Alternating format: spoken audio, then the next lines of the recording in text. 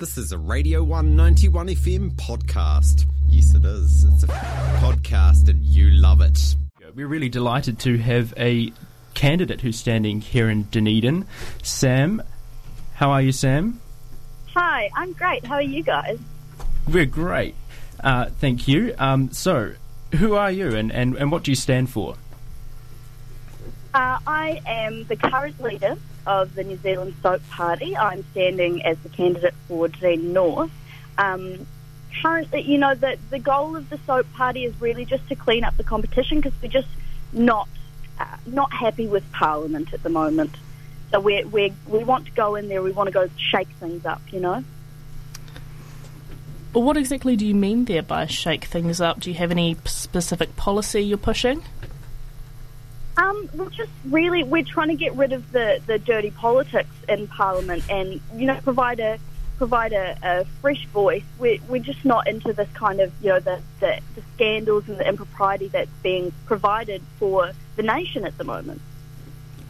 Okay, does that sort of lead into the slogan I saw in your pamphlet, "Soap is a vote for what's right"? Would you be able to elaborate on that at all? Well, you know, we really want to represent what is in the nation's best interest, and we think that is what's right. You know, we don't want things in our country that we believe are wrong. Fair enough. And, of course, MP's conduct has been in the headlines for the last few weeks. Talking about Dunedin specifically, what's your ambition for our city, your ambition for Dunedin? You know, just kind of keeping it as best as it can be. Like, we think Dunedin's great as it is, but it can always be better. It can always be cleaner. I understand that politics is a very dirty business, but what particular area of politics do you think is the dirtiest? I think that's a really difficult question to answer at the moment because we're just seeing so much dirt and grime everywhere. I think it really depends on who you're talking to in terms of what is the dirtiest area. So I would say that there's not a clean area. Well, if there's no clean areas, what are your thoughts on how you're going to progress in the September 19th? Do you think you'll come out on top or maybe not even get through Parliament? Well, we're hoping to come out on top, I'll be honest. I mean, we wouldn't be hoping for anything less. We've been polling quite well at the moment. We're hoping to keep that momentum. But the issue is that we would really like to have the majority because we don't really see ourselves forming a coalition with anybody. So that there is an issue in that alone. But we're hoping that really New Zealand can just get behind us and get us where we need to be. You say you want the majority. What exactly is your campaign plan to topple both National and the Labour Party, who are quite a formidable force and have been for many, many decades? Yeah, I know it's going to be a difficult task, but you know we figure if we really represent the people and we represent all the people as best we can and represent their best interests and their values, then how can Labour and National really compete with us? You know, they've got their individual, I don't know what you'd call it, their individual demographics that they are working towards. But they can't really, won't have a leg to stand on if we've got everybody.